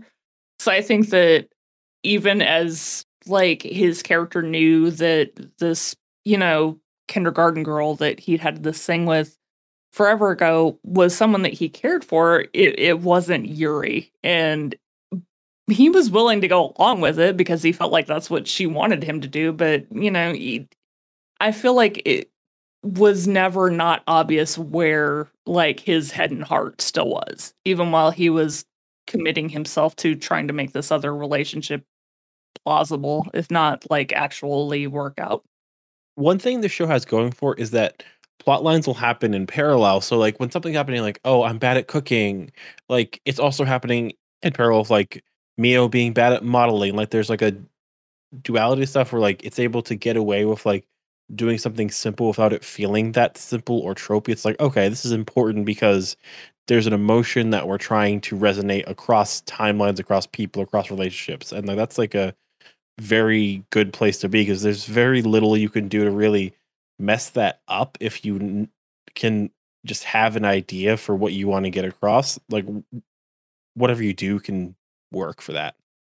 Yeah, and I feel like that would be a complicated storyline regardless to have this duality between the 2000s and the 80s like they did in the show. But everything that they did, they have done up to this point so well. And we're getting to a point now where these things are starting to tie into each other. And they're doing it in such a meaningful way that I don't feel like I've missed anything by jumping timelines. I legitimately feel like it added something to the show, and I think that that probably isn't something a lot of shows could successfully do. I mean, I feel like in the 90s, I saw a couple different iterations of shows try to do something similar, but the way that this show has not only been able to jump those timelines, but to tie the characters into each other in such a meaningful way has been just an absolute joy to watch. I really like the way that we see the like guest characters for this episode, the couple, Shinzi and Ryoko. Because we see them in the 80s and like they're like having this fight over the fact that like they can't be together and like she might not know why, but he's like, oh no, we'll get hunted down and killed. Mhm. And there's a point too where they decide to be together, but then like he gets accosted by or like they're about to be attacked by the queen, and then like Otoya flirts with her, is like, hey, what's up? And then like It kinda distracts the whole situation. Yeah. and that comes back in the second episode, like who was like they find him beat to shit and like rescue him. He does not flirt with her at all. It's like, oh, like it's very clear, like you're a part of a family that helped me or whatever. But like he like then he just throws a bike at like the like Fangire guide, like trying to like not be killed, and it's like, hey, what's up, Maya? I saved you. And she's like, oh, thank you, and then slaps him. I was like, okay, He asked her to do it let him do again. it again. I have not laughed that hard in a long time, but him, like, clutching his cheek, running after her, going, "Do it again!" I died. Like, I still will bust out laughing if I think about it too hard. Because he wants the love. He doesn't care how it is, or if he likes. He's like, okay, I guess this is like a kiss for a woman like her, and kisses mean you like me, so keep liking me, keep hitting me. I love adoration. Exactly. He's like the kid that has figured out that any attention is good, even if it's negative attention. So he's all for it. He's like, "Hell yeah, beat me up some more. I'm down." Yeah, man, this couple is just so heartbreaking because they're like tree they play and everything, and that comes back later. But let's talk about your boy Jiro though, and what he does here. Breaks my heart again. Second series in a row. Thank you very much. He beats Otoya near death and tosses him in the water for him to get saved. And says, "Now Yuri will be all mine." And he kidnaps her and like traps her in vines and everything, and is like, "We'll live here now in the middle of this fucking forest Because that's by what these everyone rocks." wants to hear. Yes. And he's just like, "All right, like you will love me and all this stuff." And then like Toyo's dead, and then like when he comes back, is like kind of kill him, and then like is gonna kill her. And then he has this moment where he's like, fuck. I'm just doing this because I want to restart my race, huh? I probably need to just like I probably need to like just I can't restart my race unwillingly with somebody like him like even when he like starts to like get into Yuri, like he frames it as, oh, she's strong enough to bear my pups. Like not even like he particularly even likes her. Like Right. not as much as he's willing to kill them both for it. Like, he's like, oh, I like maybe did fall for you, but also this was motivated by a need and I need to be a person. And like he like then leaves is like, yeah, sorry. I'm gonna go now. Yeah, that was the part that was weird for me because I was like, okay, I love him as an actor, love all the characters he plays, but the fact that he literally, like 2 seconds ago, was holding this girl up by her neck, but now he decided the right thing to do was to let her live, so he just walked off and that's it. That's guys, seriously? Guys, no no one's gonna arrest. Okay, great. No one's gonna arrest him. This is what we're doing. I mean, you can't arrest a werewolf But I much. mean, I get it, and I do like the way that that whole thing kind of brought Yuri and Otoya together. Like, I'm not gonna deny that, but it's still kind of I think it was jacked up that Jiro got to act out like a fucking wildebeest and not really have consequences for his actions. Yeah, that's true. Um I do think too that it's just I want to see how they do next for him because he is in a different place, and also the show is like ended a bunch of arcs. The show is like about to like enter into like a new phase. I think right now too. It seems, and I'm with you. I'm very curious because obviously, when we're looking at the updated timeline, however you want to phrase it, he's still a part of it. I mean, he's still there, kind of trying to be there for the new common writer. So yeah, I'm still curious about how his arc kind of resolves itself.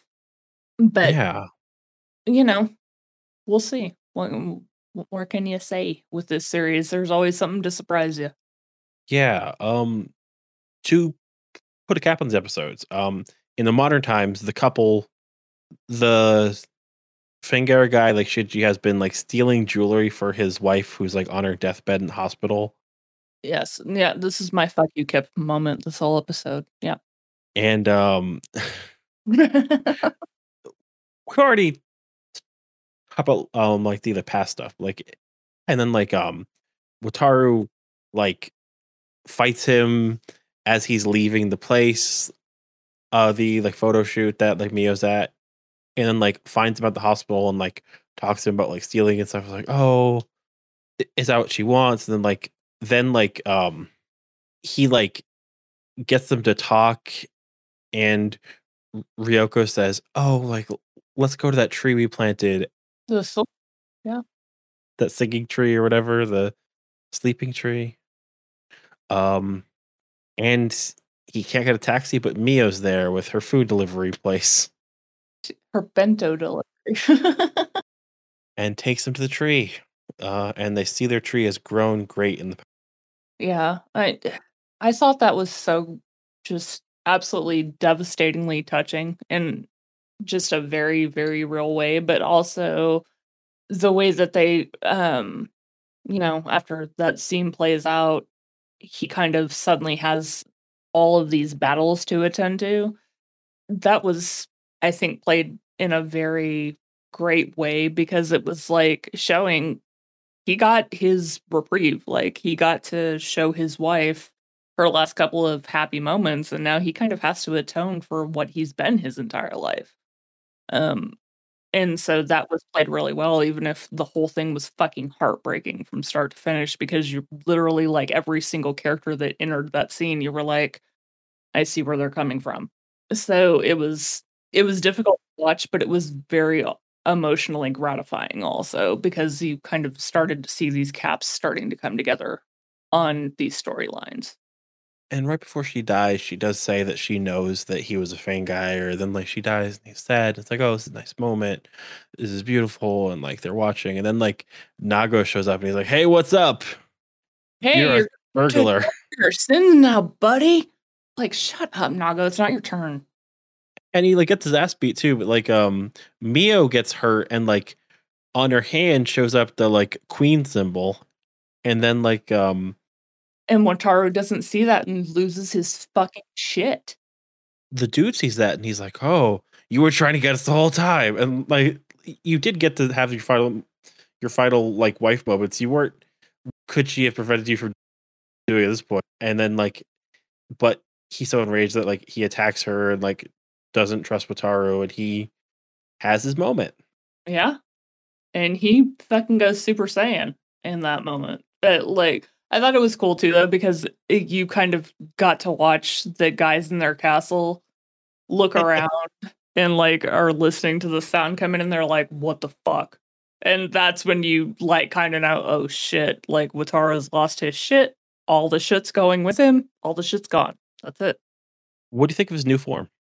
I loved it. I honestly did. The billowing cape, the sudden just confidence, like the voice change, everything about it was just so absolutely on point with being a writer. But on top of that, for him to come into that form because someone that he literally felt like he was in love with got attacked, that was just following the formula to perfection. No complaints. So this form is called Kiva Emperor form. Mm. It's like all golden and like cool. And also like the pattern that he has inside of his like foot in his main form when he's like his finisher is now like on his chest, was really cool. I loved the wings on his boots. Like when he looks down and does that really particular kick attack. I loved that. That was such a great transition for his character. Ugh, so much fun to watch. The cape is like perfect because it's like not a full cape, it's like a half cape, so it's like halfway down his back. It's like very flowy. Yeah, it's like a Robin cape. Like if you're watching Mm, Robin. yeah. But so this form is its final form, and this is actually pretty early for this kind of form to show up. They Mhm. tend to show up in like the mid 30s, late 30s. So the main Kiva suit actually apparently like was actually really tough on the suit actor's neck because of the like whole like cowl thing and like the chains and stuff. Right. Well, this form got premiered like a bit earlier just to be like, hey, your neck isn't in danger as much at least. But yeah, it's a very fun form. No, I like it. And I like how they once again start to wrap up those storylines, but also there's enough left open that, if you're like me, you're still looking at Jiro and his two compatriots and you're like, but how did you end up where you are? So a lot of things get answered and there are a lot of things that come around with a nice pretty bow on them, but it isn't closing out all the chapters to where you feel like you're done with the series yet. Like you're still looking at it going, okay, but I've got questions. I feel like there's probably going to be more questions, so figure out what's happening here. Yeah, a lot of stuff to see what's next. And like I also love we don't know what's up with Mio. Like and she also has that like weird look at the end too. And she's like, okay, she's the queen, but does she know it? What's up with her hands?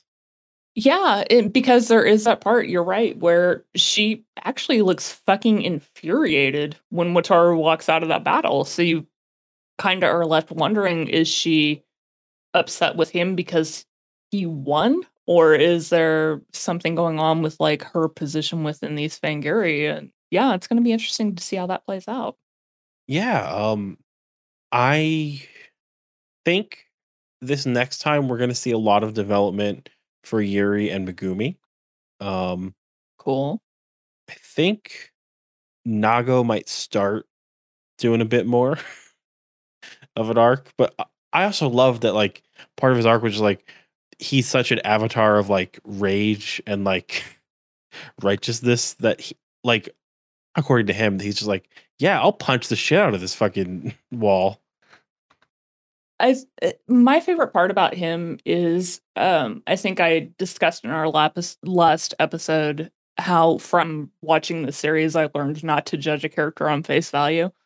He's probably the best example of that because he plays a character that you, or at least I've seen in a lot of these series up to this point, where you always have that one like straight man. That's the guy that is always by the books and he always follows the rules, but then they always have like something in their past or something in their experience that you kind of start to understand why they are the way they are. So I think my thing with him is kind of just waiting to figure out like where all of this is coming from because he does have these areas where he shows you he's not a bad guy. He just is very particular about how he likes things. So I'm anxious to see how his storyline plays out. Yeah, me too. There's a ton of the series. Like I know broad strokes from watching it before, but there's a ton of details where I'm like, oh shit, I don't know what's going on Yeah. or what's really happening here. I can see that because there's a lot happening in this. I mean, there's always been a lot happening in these series, but I feel like this is the first one we've watched where we've got a lot of different threads to kind of hold on to figure out where we're going next and like what's been resolved, what hasn't, like what we're waiting for answers on. So, yeah, it's going to be interesting to see how this plays out. Yeah, but for now, I have to ask, who are your top three characters this time? Shit. Okay, that's hard. I'm gonna say first off, Queen Maya. Um, Absolute praise, stan a sexy queen. But on top of that, just her whole kind of demeanor with dealing with people, love that to pieces. Like she gives no shits. Um, Let me see. I actually did have these written down, so give me just a second here. So aside from her, I'm gonna have to say that as much of a scumbag as he came across the last couple episodes, Jiro, always got a weakness for him. And I'm gonna have to say Mio just because I'm just obsessed with her right now, and I kind of want to know what her story is and what to expect from her next. Hmm, interesting. Um, I'll give some props to Yuri. I like Mhm. her like here. I liked to see like mommy. She was a very good one-off character Oh yeah, as both a child and an adult, which kind of cheating because like they're two separate arcs with two characters, but they make them work really well. yeah, And then I'm gonna say I like Otoya here. He's doing a lot of interesting work right yeah, now. This is a very weird time for him as a character. yeah. I have to agree. Uh, what about your favorite designer effect that we saw? Hmm. Monster Rider, whatever. Okay, I'm gonna have to go with this. Kind of feels like cheating, but I'm gonna say anytime that the castle that Jiro and his crew were in got to be transported to another location. I don't know why. I just enjoyed that animation so much, especially when it didn't act the way that it was expected to, and you kind of got to see the other player or the other characters' reactions. Like, but yeah, that's probably my favorite thing of all. Just watching them sitting inside the castle, just kind of throwing their cards down, like "fuck, here we go again," and then watching the castle move. They're just hilarious to me. I don't know why. This is my favorite. I think I liked the new Emperor form like suit like a lot. That was pretty good. Oh yeah, definitely, and definitely a close second for me also. And who else? Oh yeah. Who was your or what was your best outfit this time? Oh man, okay. Um, I'm going to have to say, and this is a tough one, but it kind of stuck in my head. It's going to have to be when Jiro quote unquote proposes to Yuri. He's wearing that all black leather outfit with his aviator sunglasses. It just I don't know, something about that and the big buckle and me being from Texas, I was like, yep, he's totally doing the cowboy thing. Oh yeah.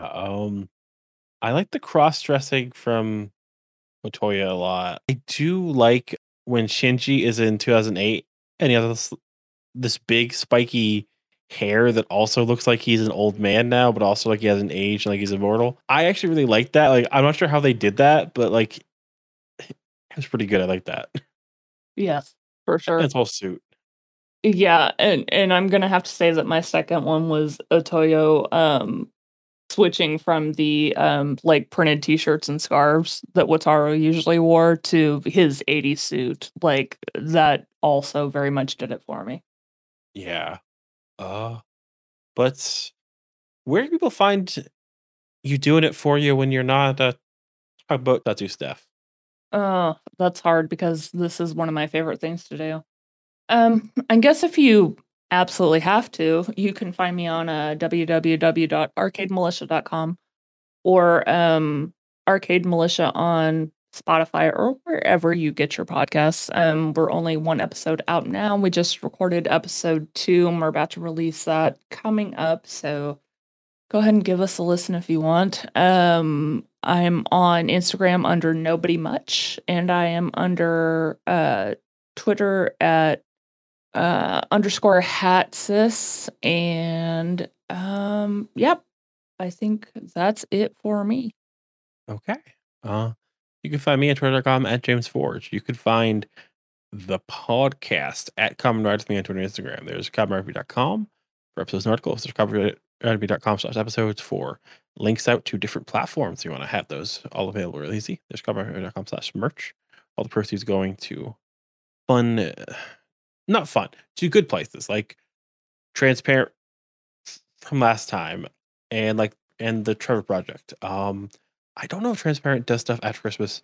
If they do, I'll put it there. If not, I will just go back to the Trevor Project. But we also love to getting questions, comments, or just stuff at podcast@commonrightsme.com. And then if you want to rate and review on Apple Podcasts, that'll be much appreciated. And that helps us keep on keeping on. It's basically what gives us strength, But yeah, so Steph, what do you want to leave them with this time? I want to leave you all with, I think, the biggest lesson that we could possibly learn from this series so far is don't judge a book by its cover. Sometimes that weird kid collecting snail shells is trying to make a nice varnish for his violin and maybe cut him some fucking slack. How about that? Yeah, fair. We are pro snail here. That's right.